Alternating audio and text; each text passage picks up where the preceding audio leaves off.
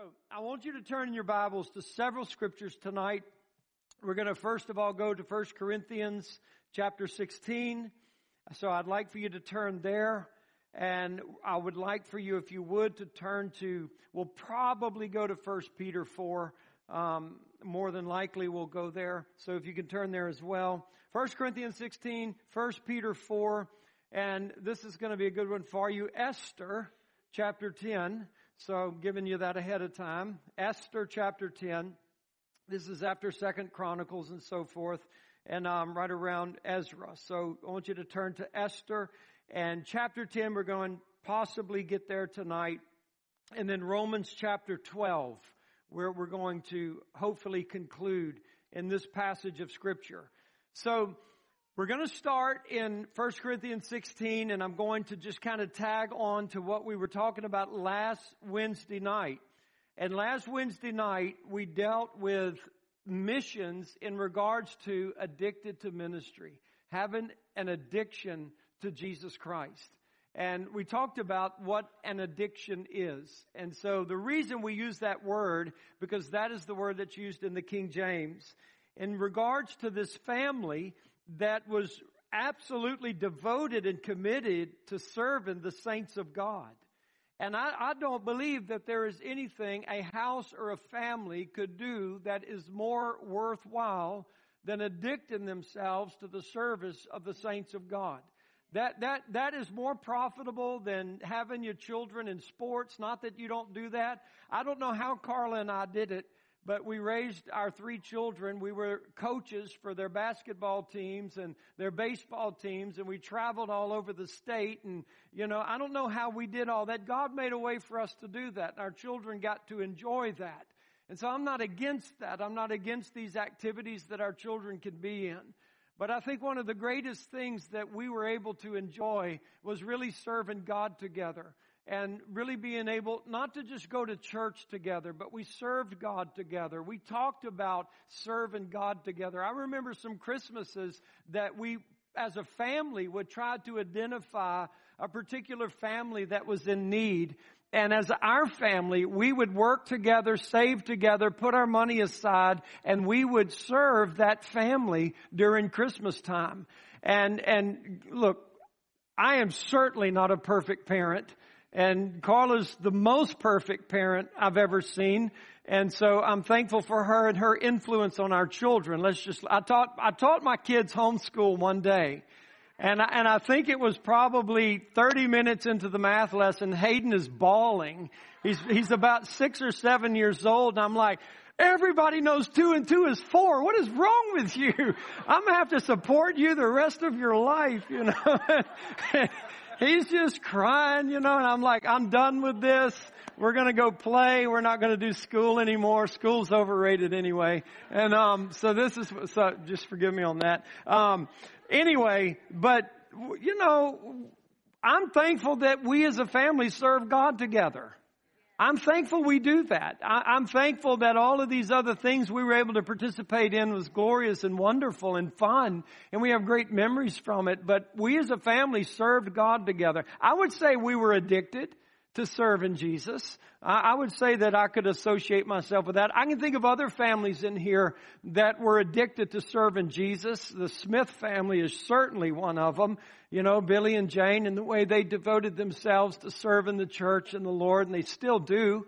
And I'm just thinking so many others. I'm not intentionally trying to mention everyone or leave anyone out. But I just wanted to read this to you in 1 Corinthians 16. In verse 15, he says, I beseech you, I beg you, brothers, you know the house of Stephanas, that it is the first fruits of Achaia.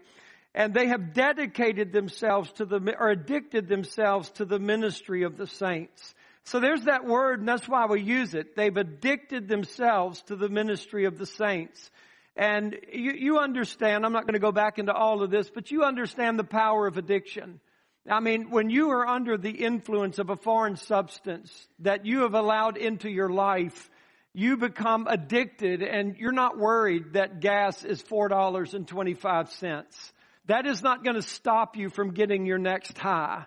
That is not going to stop you from getting to the crack house. That is not going to stop you from getting your next drink or getting your next promiscuous relationship that you might be pursuing because you're addicted. Addicted people do not wake up in the mornings and see, oh, it's raining, I'm not going to do my drugs today. Addicted people do not consider if something is inconvenient for them. Addicted people are addicted, and it doesn't matter what the environment is or what the climate is. They are going to find the answer to their addiction, whatever it takes. Even if they have to die getting there, they're going to do it. And would to God, Paul could say, because obviously he can't. I mean, he's talking to the church at Corinth, and he's not saying all of you are addicted to the ministry of the saints, but this one family was. And they weren't alone. There were other families that did as well. So I just want that to stand out to you for a little bit. They're addicted to the ministry of the saints. And that is important. You know, it doesn't say that they're addicted to Jesus.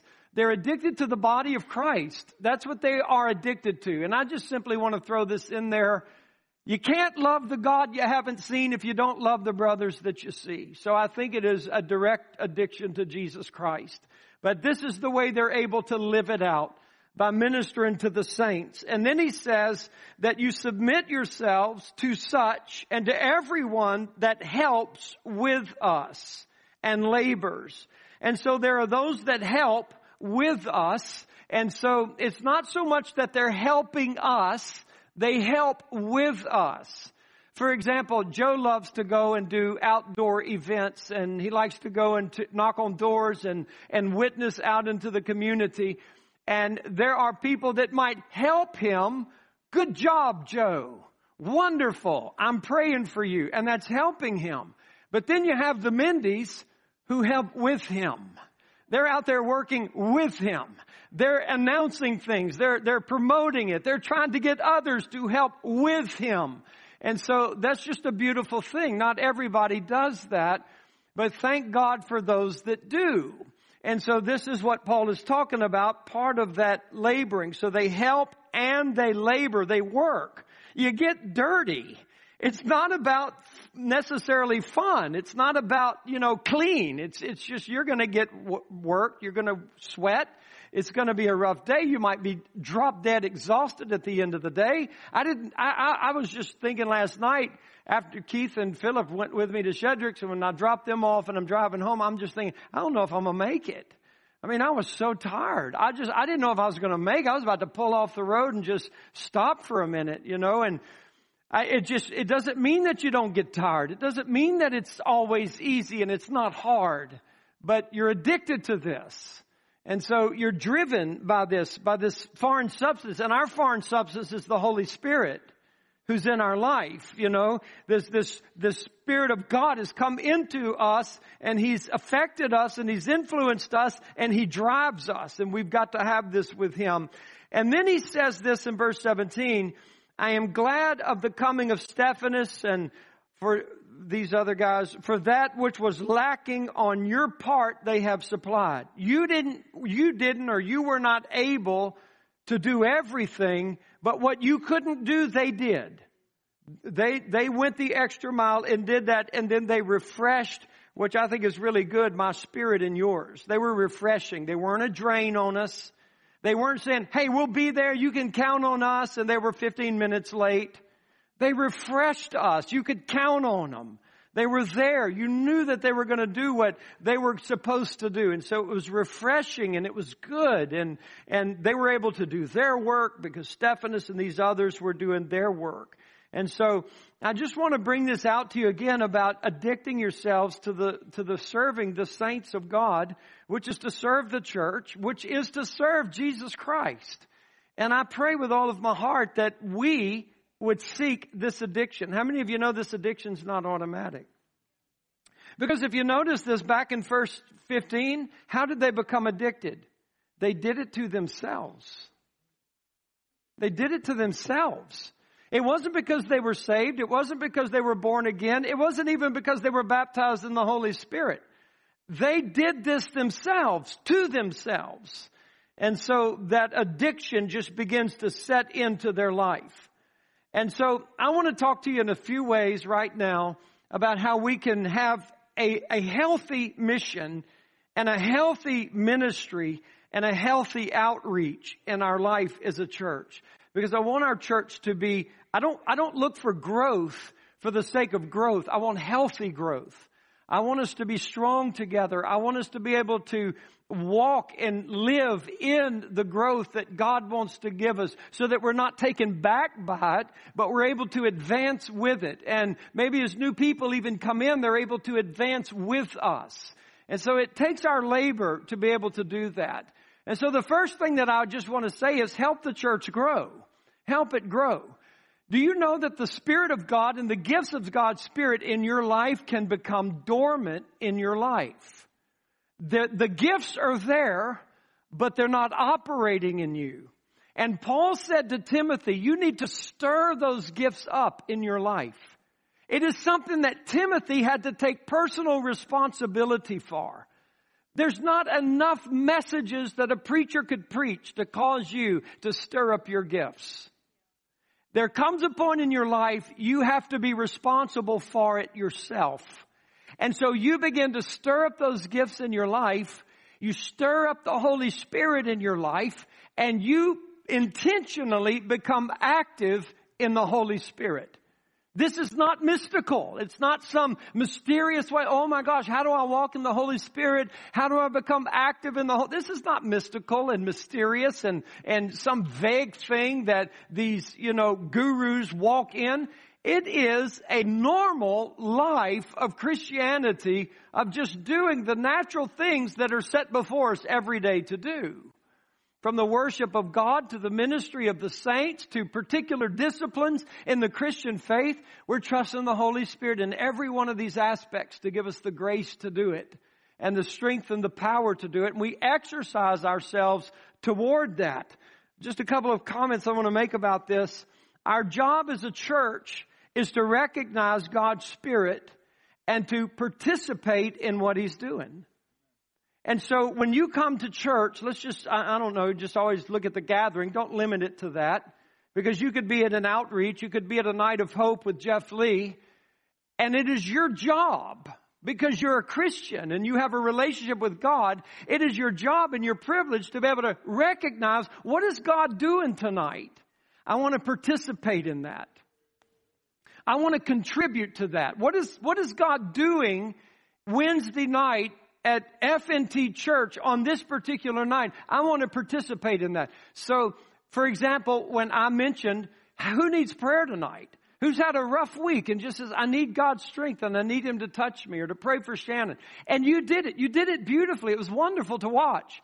Because I don't know that anybody just sat there or didn't get involved, but you moved from where you were, you went somewhere, and you joined a little prayer group, and you began to pray. That's it. It's not some mystical thing that you're going to miss if you don't have this opened heaven and this oil begins to come out of your fingers. Oh, I know I'm supposed to do something now. But it's just like, no, this is what God has set before me to do, and I want to do it. But you have to recognize that, and you have to join Him in it. It is not our responsibility to make the move of the Spirit. It is our responsibility to recognize His move and to participate with Him in that, to join Him in His endeavor. And the task of the church is also to discover and remove anything that is restricting our growth. Anything that is hindering the Holy Spirit from moving, any barrier that is keeping it from its natural and normal growth, we need to understand what those hindrances are, and we need to bind them in the name of Jesus Christ. So not only is there edification through prophecy and prayer, there's also warfare through prophecy and prayer. We rebuke the devil. We don't fight one another. We rebuke the devil. And we take authority over him in the name of Jesus Christ. And so I can tell you in a simplistic way, Acts chapter 2 tells us just from the outset what the Holy Spirit's doing with the church. And what the Holy Spirit is doing with the church, according to Acts chapter 2, is He wants there to be fellowship. He wants there to be prayer. He wants there to be the apostles' doctrine. And He wants there to be the breaking of bread.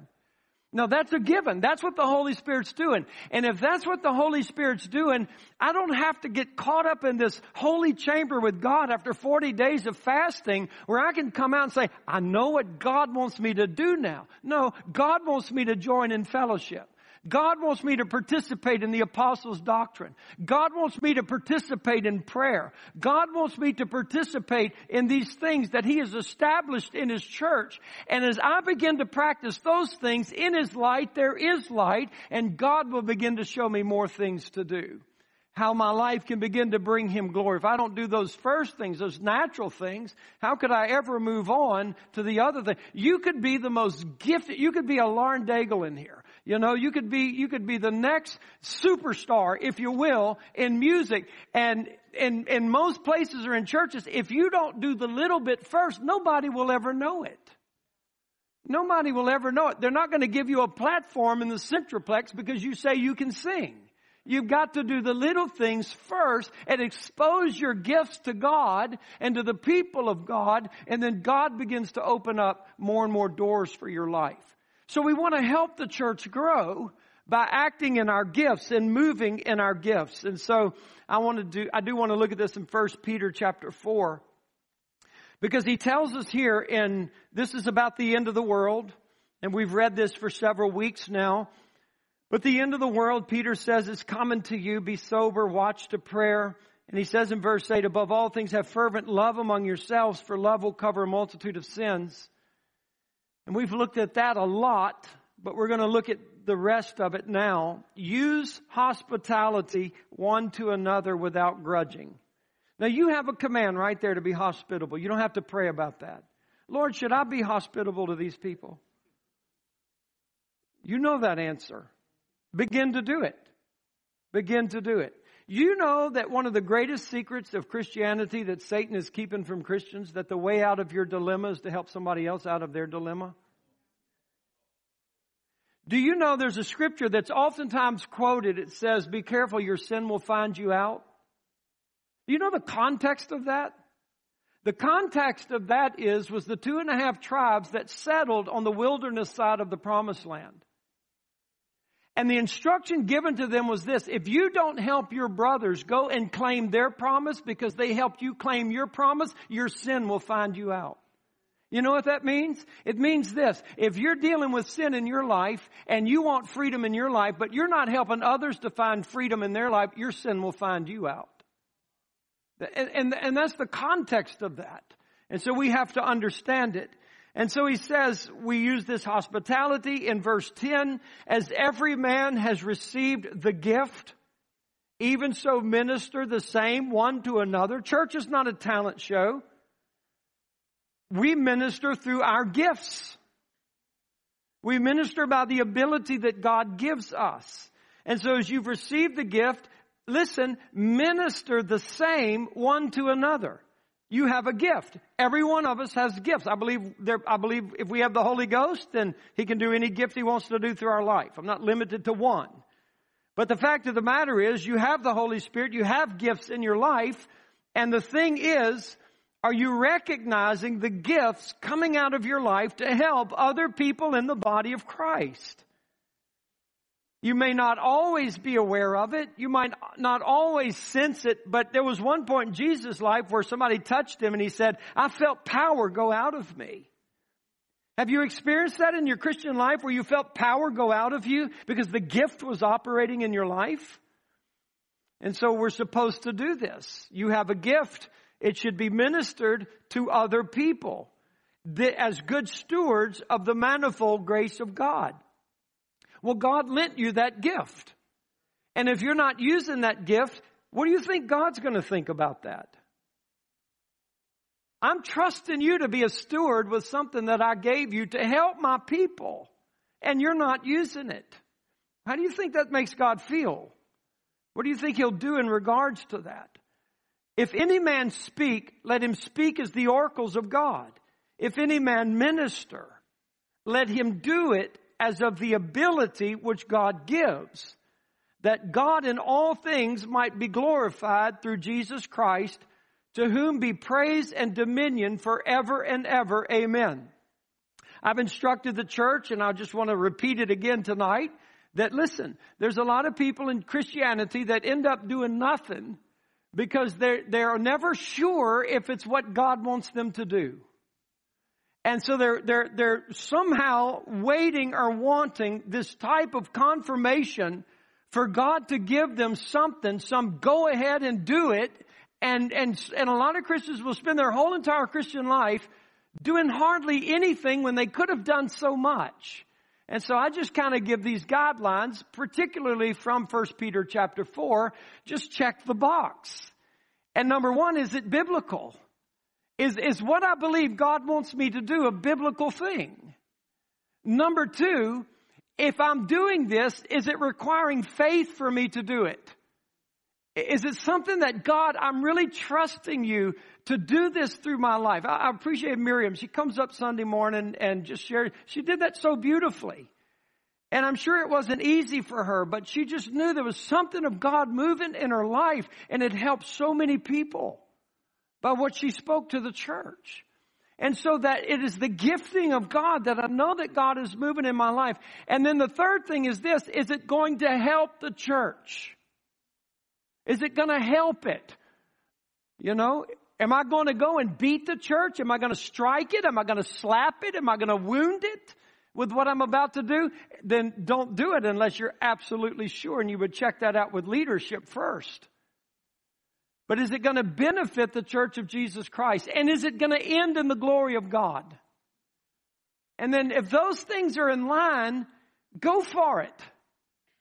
Because you're on biblical ground to be able to pursue those types of things in your life. Help the church grow. Be addicted to one another and be able to participate in these things. And I want to say this next thing: help the church grow better. Don't just help it grow, but help it grow better. And one of the things that I just want to stress in this, and I have a couple of scriptures I'm going to show you tonight, just because there's so many, and for the sake of time of turning to other places. But I wanted you to understand that the kingdom of heaven is righteousness, peace, and joy in the Holy Ghost. There is probably no two people in here that would agree on every single thing the Bible says. There are essentials that we must agree on. But there are many things in the Bible that we don't all agree with the same way or have the same particular understanding. There are many ways that we could offend one another. There are many ways that we could hurt one another or even bring jeopardy into our relationships. And if the church is going to grow and be healthy and the gifts of God are going to operate, which will demolish hell, then Satan is going to try to disrupt that by causing disunity among ourselves. I'm going to cause them to offend you. I'm going to cause you to get overlooked. I'm going to cause you to get bitter. I'm going to make you feel like nobody loves you. And Satan begins to work in all of those things. So the Bible gives us some parameters of things that we should never allow to happen. We understand that we should devote ourselves sincerely in love to one another. That should be the foundation of our devotion, is that I love you. 1 Corinthians 13 says this: you should always put the best construction on what somebody else has done. Put the best construction. The devil doesn't want us to do that. The devil's going to be the first one to you and says, you know, they meant to do that. And the Holy Spirit's going to say, I don't want you to think they meant to do that. I want you to think that's probably a misunderstanding. They probably don't know how they really affected you, and I want that to be healed. And that would be the way the Holy Spirit would want us to pursue in this. And so people who are seen helping one another are actively forgiving each other. They are spurring one another on into the greatness of Jesus Christ. They are inspiring each other's faith. They are speaking words of grace to one another. And that's healthy growth in that. But there are things in the scriptures that we're forbidden to do. And I just wanted to put some of these up. 1 Timothy 5, verses 13 and 19. This is verse 13. I just want you to see it. We're not supposed to be busybodies. We're not supposed to be gossips. We're not supposed to move from house to house. and tell the dirt and the grime on other people. Verse 19, if you have that, it says that we're not to receive accusations against other people except by 2 or 3 witnesses. I mean, we should cut gossip off. You know, somebody says, hey, I want to tell you something about Bill Nipper. Wait a minute. First, I need Bill Nipper here. Second of all, I need 2 or 3 witnesses that are going to verify what you say. Boy, I tell you, you would end 99% of all the gossip that goes on in prayer meetings and churches. You know what I'm saying? And so this is not supposed to be happening. In Titus 3:8-11, he tells us these things, that we are to maintain good works. These things are good and profitable to men. And so that's what we should do. We should affirm. He's affirming this to us. Go to the next verse, if you will. We're to avoid foolish questions, genealogies, contentions, strivings about the law. They are unprofitable and they are vain. Well, that's caused more disunity in the body of Christ than anything. Theological debates have caused so much disharmony in the body of Christ. If it's not going to be profitable and if it's in vain, have nothing to do with it. Excuse yourself from it. You don't need the heartache and the headache of it. The next verse, if you will, it tells us that a man is a heretic after the first and second admonition. Reject him. The next verse talks about it in verse 11. He is subverted, he sins, he condemns himself. Listen, I wanted that scripture there just for you guys to understand you are not the Holy Spirit. There are some people you're not going to convince. There are some people you're not going to persuade. And you have talked with somebody and you have tried to work something out with somebody for 2 or 3 times and it's still not getting across. Quit fighting. Quit fighting. Leave it alone. Trust it to the Holy Spirit to deal with this. And so we have to be careful. We don't want to get into foolish questions that gender strife. And we don't want to be in contentions and strivings about the law. We don't want to move from house to house and tattle and gossip and murmur. Instead, if you put up 2 Corinthians 13:11-14. Listen to what it says. Be perfect. Be of good comfort. Be of one mind. Live in peace. Okay, listen. That's a beautiful scripture. Being perfect is being mature. Be mature. Be of good comfort. Have peace in your own heart. Because what does James say? Where do wars and fightings come? They come from you. Because you lust and strive in your heart. So have peace in your own heart. Be of one mind. Live in peace. And if we do those things, what is our benefit? The God of love and peace will be with us. Who is the one person Satan doesn't want to be in our church? God. He doesn't care if all of Baton Rouge comes here if God's not here. So the one person he doesn't want here is God. So what is the devil going to try to do? Keep you immature? Do something. Go back to that if you can. Just keeps you immature.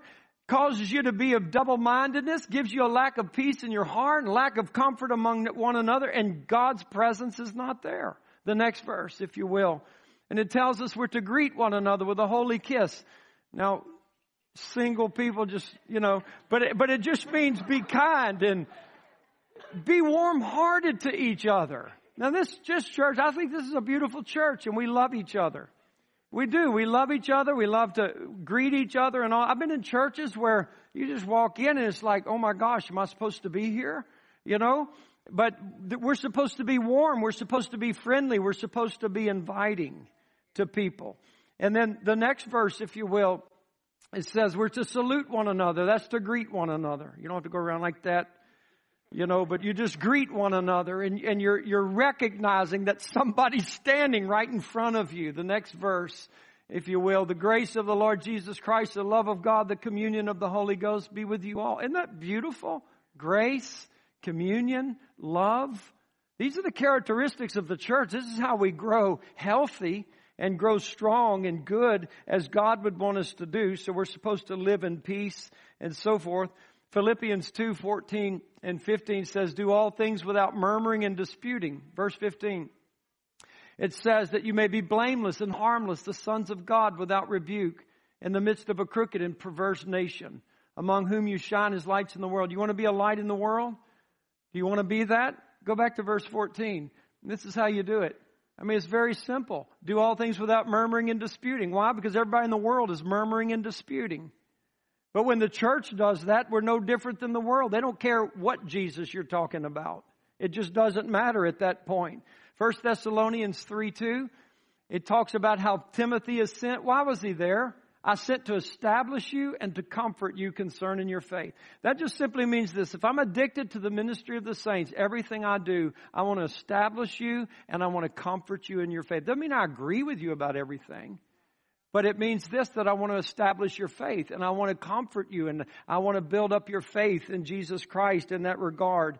And if you can, just kind of scroll through 1 Timothy 3. I'm not going to go through all of this, but just, Kim, if you just move to the next one and just kind of go through this, because it talks about the qualifications of a bishop.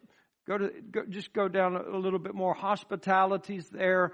You're not a drunk. You're not a striker. All of these things that happen in your life, you see a demeanor that is kind. You see a demeanor that is sober. You see a demeanor that is hospitable. This is somebody who's going to be a bishop, one of the leaders of the church. And so this is very important. You can't have somebody in the church in leadership that's brawling and fighting and arguing and debating all the time. You know, it's so important that we understand that if we're going to grow and help the church to grow and help it to be strong, that this needs to be the demeanor of our life. Now, it's easy to do these things to people that are easy to get along with. But the true test of your spirituality is that you do it with the most difficult people. You do it with the people that are hardest to get along with. You do it with the people that may be the most rebellious to you in your life. And you continue to be patient and kind and use hospitality. And that's why you thank God for those scriptures. It says, listen, after 2 or 3 times, just treat them like a heretic. Just don't fool with it anymore. You don't always have to keep going there, right? Doesn't mean you stop loving. It doesn't mean you stop praying. It doesn't mean you stop saluting them. It doesn't mean you stop greeting them. But I don't have to fight with you anymore. I don't have to debate with you. Man, when God taught me that, I was so set free as a pastor. It just totally liberated me. And so I say this, if you want to help the body of Christ grow well, become a spiritual person. That does not mean you're baptized in the Holy Spirit. Doesn't even mean you're a Spirit-filled person. Because the Corinthians were baptized in the Holy Spirit and they were Spirit-filled, but they were not spiritual people. And there's a wonderful discussion in Galatians chapter 6 about what a spiritual person is. And a spiritual person is somebody that's governed by the Holy Spirit, and when they see sin and they see faults, or they see a brother that has fallen, they do not tell other people about it, but they go to him themselves, understanding that that could be me, and understanding that the moment I involve myself in this, Satan's going to attack me with something of maybe a like manner. And so I want to go and restore my brother. I want to restore my sister. I don't want to expose them. I don't want anybody in the world to know what I know except me. And I want to put it under the blood of Jesus, and I want to get it out of their life, and I want to walk on with God and them and see them restored in joy and happiness. There's enough abuse in Christianity. We don't need to cause more. And so we want to be a spiritual person, and we want to be a truly godly person. And the danger of the last days church is the form of godliness that doesn't have power. Be careful that you're working so hard to look like a godly person that you're not godly at all on the inside. Because godliness on the inside is going to comfort people. It's going to inspire faith. It's going to be patient. It's going to be humble. It's not going to fight. It's not going to argue. It's not going to debate with people. It's not going to abuse people. It's not going to harm people. It's going to lay its life down so that other people can go on with Jesus Christ. And that's a godly life, walking in the power of God's love and walking in all of His provisions. So I just kind of want to bring this to a close by looking at Esther chapter 10. And I hope you found that, but I just wanted to read this to you because I believe if you will understand Mordecai in the book of Esther, I would probably say he was the hero of the book. I think I would be in all right purposes in saying that.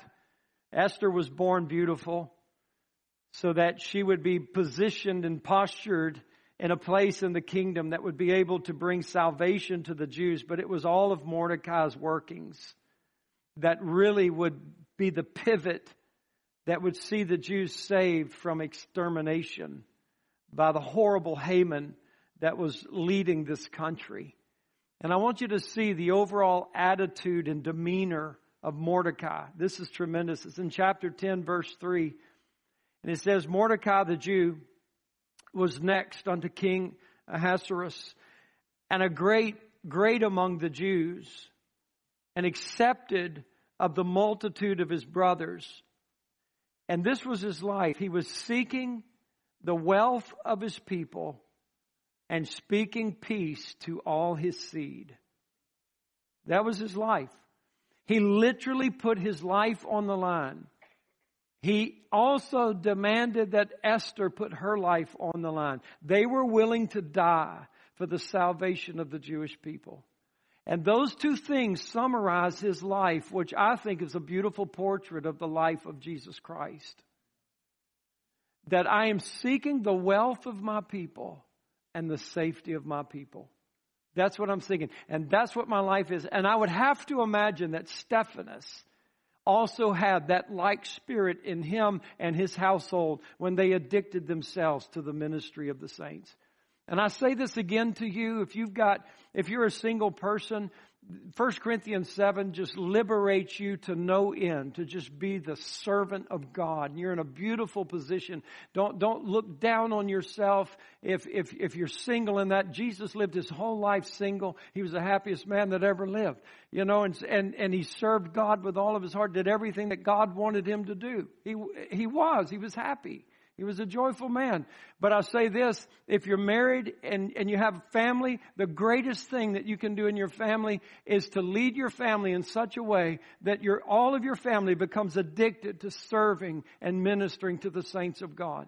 And if that is the case, even when your children are young, that they begin to become addicted to serving the saints of God, as they begin to grow up, that addiction is not going to leave them. It's going to carry them through high school. It's going to carry them into college. It's going to carry them past college. They're not going to be one of those statistics that we all read about when children turn 18 or 21. They've left the family and they've left the church by the droves. But my kids are staying. Why? Because we've addicted ourselves to the ministry of the saints.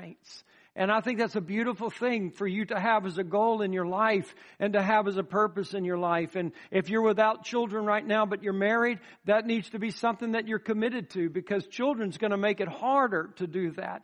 Children are going to give you many excuses as to why you can't do it and why you can't get involved and why you can't do this and you can't do that and you can't go there. Carla and I, when we were blessed with our children, made a decision that they're coming into our life. We're not coming into their life. I don't need a snowflake whatever. Telling me my kids need to be put in bed at 7. They're going to bed on the pew in their pajamas. They're falling asleep in the presence of God. They're coming into our life. You know, and I think it was a beautiful thing, you know, because our children love the Lord. God was there. Even when they went through rough seasons in their life, God was there. And I just ask you this, is this the demeanor of your heart? And I think you should make it your prayer. God, I want to live that I seek the wealth of the church of God. I seek the wealth of the saints, and I want to speak peace to the saints. I want to speak peace. You know, the Bible says that if there are people that are contentious, we're about to read this in Romans 12, and you can turn there. There are people that are contentious. Let the Lord deal with that. Let God's wrath deal with that. He will. You don't have to get bent out of shape by that. You don't have to lose your peace because other people have. You can rest in the Lord. I thank God for the rest that He gives us in Jesus Christ. And so I just pray that this will bless you. I just kind of want to close with this in Romans chapter 12. And I'm going to read verses 10 through 21. And I'd just like for you to read it first, because I'm going to read it from a commentary. So you just read verses 10 through 21 first. Tell me when you're finished.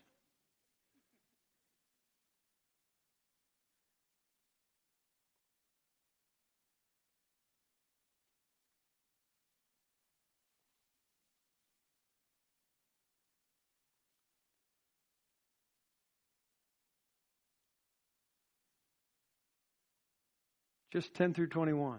Y'all good? Y'all good? I'm going to read it from this commentary. Love each other in a way that makes you feel close, like brothers and sisters. And give each other more honor than you give yourself. Boy, if we would forgive each other the way we forgive ourselves, we wouldn't have a problem with anybody. As you serve the Lord, work hard. Don't be lazy. Be excited about serving Him. Be happy because of the hope you have. Be patient when you have troubles. Pray all the time. Share with God's people who need help. Look for people who need help.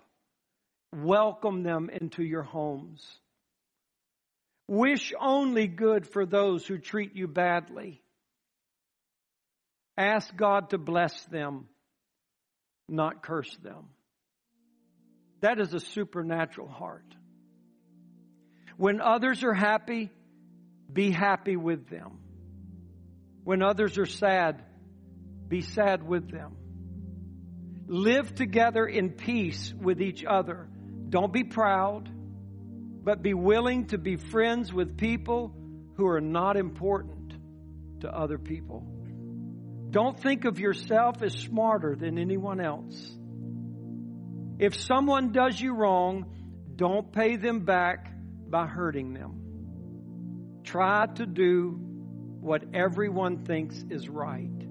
Do the best you can to live in peace with everyone. My friends, don't try to punish anyone who does you wrong. Wait for God to punish them with His anger. For it is written, I am the one who punishes. I will pay people back, says the Lord. But you should do this. If you have enemies who are hungry, feed them. If you have enemies who are thirsty, give them something to drink. In doing this, you will make them feel ashamed. Do not let evil defeat you, but defeat evil by being good. Praise God. Praise God.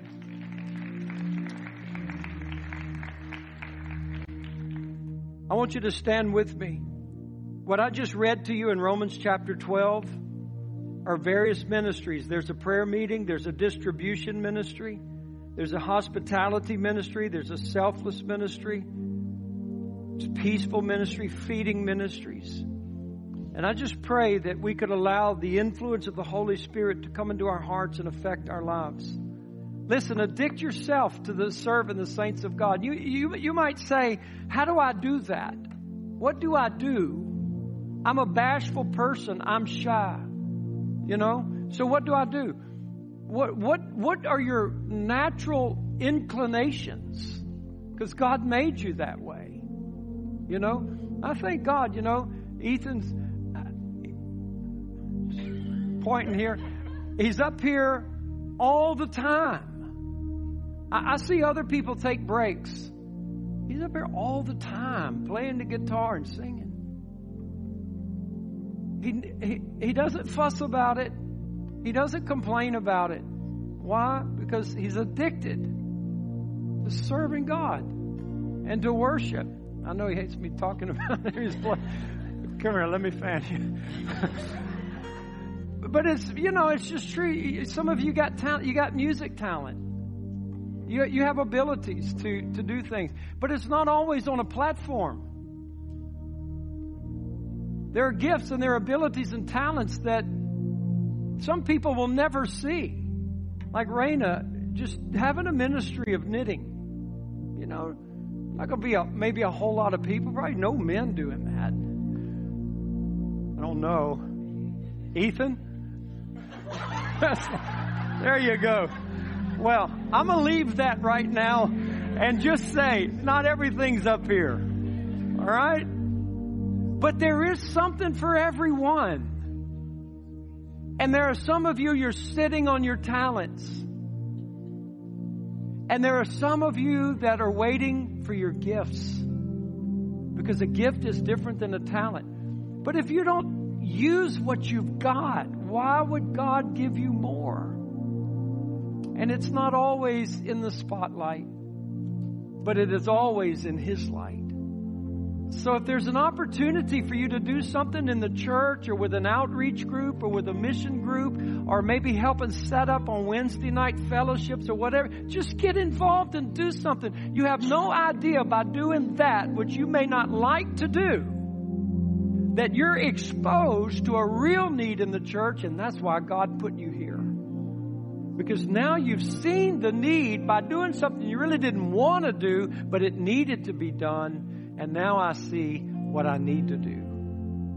And now it comes natural and God begins to do it. And you're in a church that would love to help you do that. And it's not going to stand over you when you make a mistake and point it out to everybody. You failed. We're not going to do that because you would be doing that to me every day. So that's not how we are. We want to comfort you and we want to inspire your faith and we want to help you walk with God. I want you to have a joyful time as you do it. So I'm asking you tonight as we just close, if you would just ask the Holy Spirit to come and just transform your heart. Transform the way you see church, the way you see life. Maybe as a family, you could ask the question, are we addicted to the ministry of the saints? Not if we go to church, but are we serving together? Are we ministering together? As a single person, am I addicted to serving Jesus Christ and His people? God, give me eyes to see if the altars are open. People are moving. You can come. This is a beautiful place to be in the altar. And I'll say this, you might be new here, but the day that we stop coming to the altar is the day we need to lock the church up. Because it's over at that point. There always has to be a response to God. Always. Let's respond to Him with our heart. Altar is the place of prayer. It's the place of laying it down. It's the place of sacrifice. It's the place of worship. Where men and women call on God, God answers them.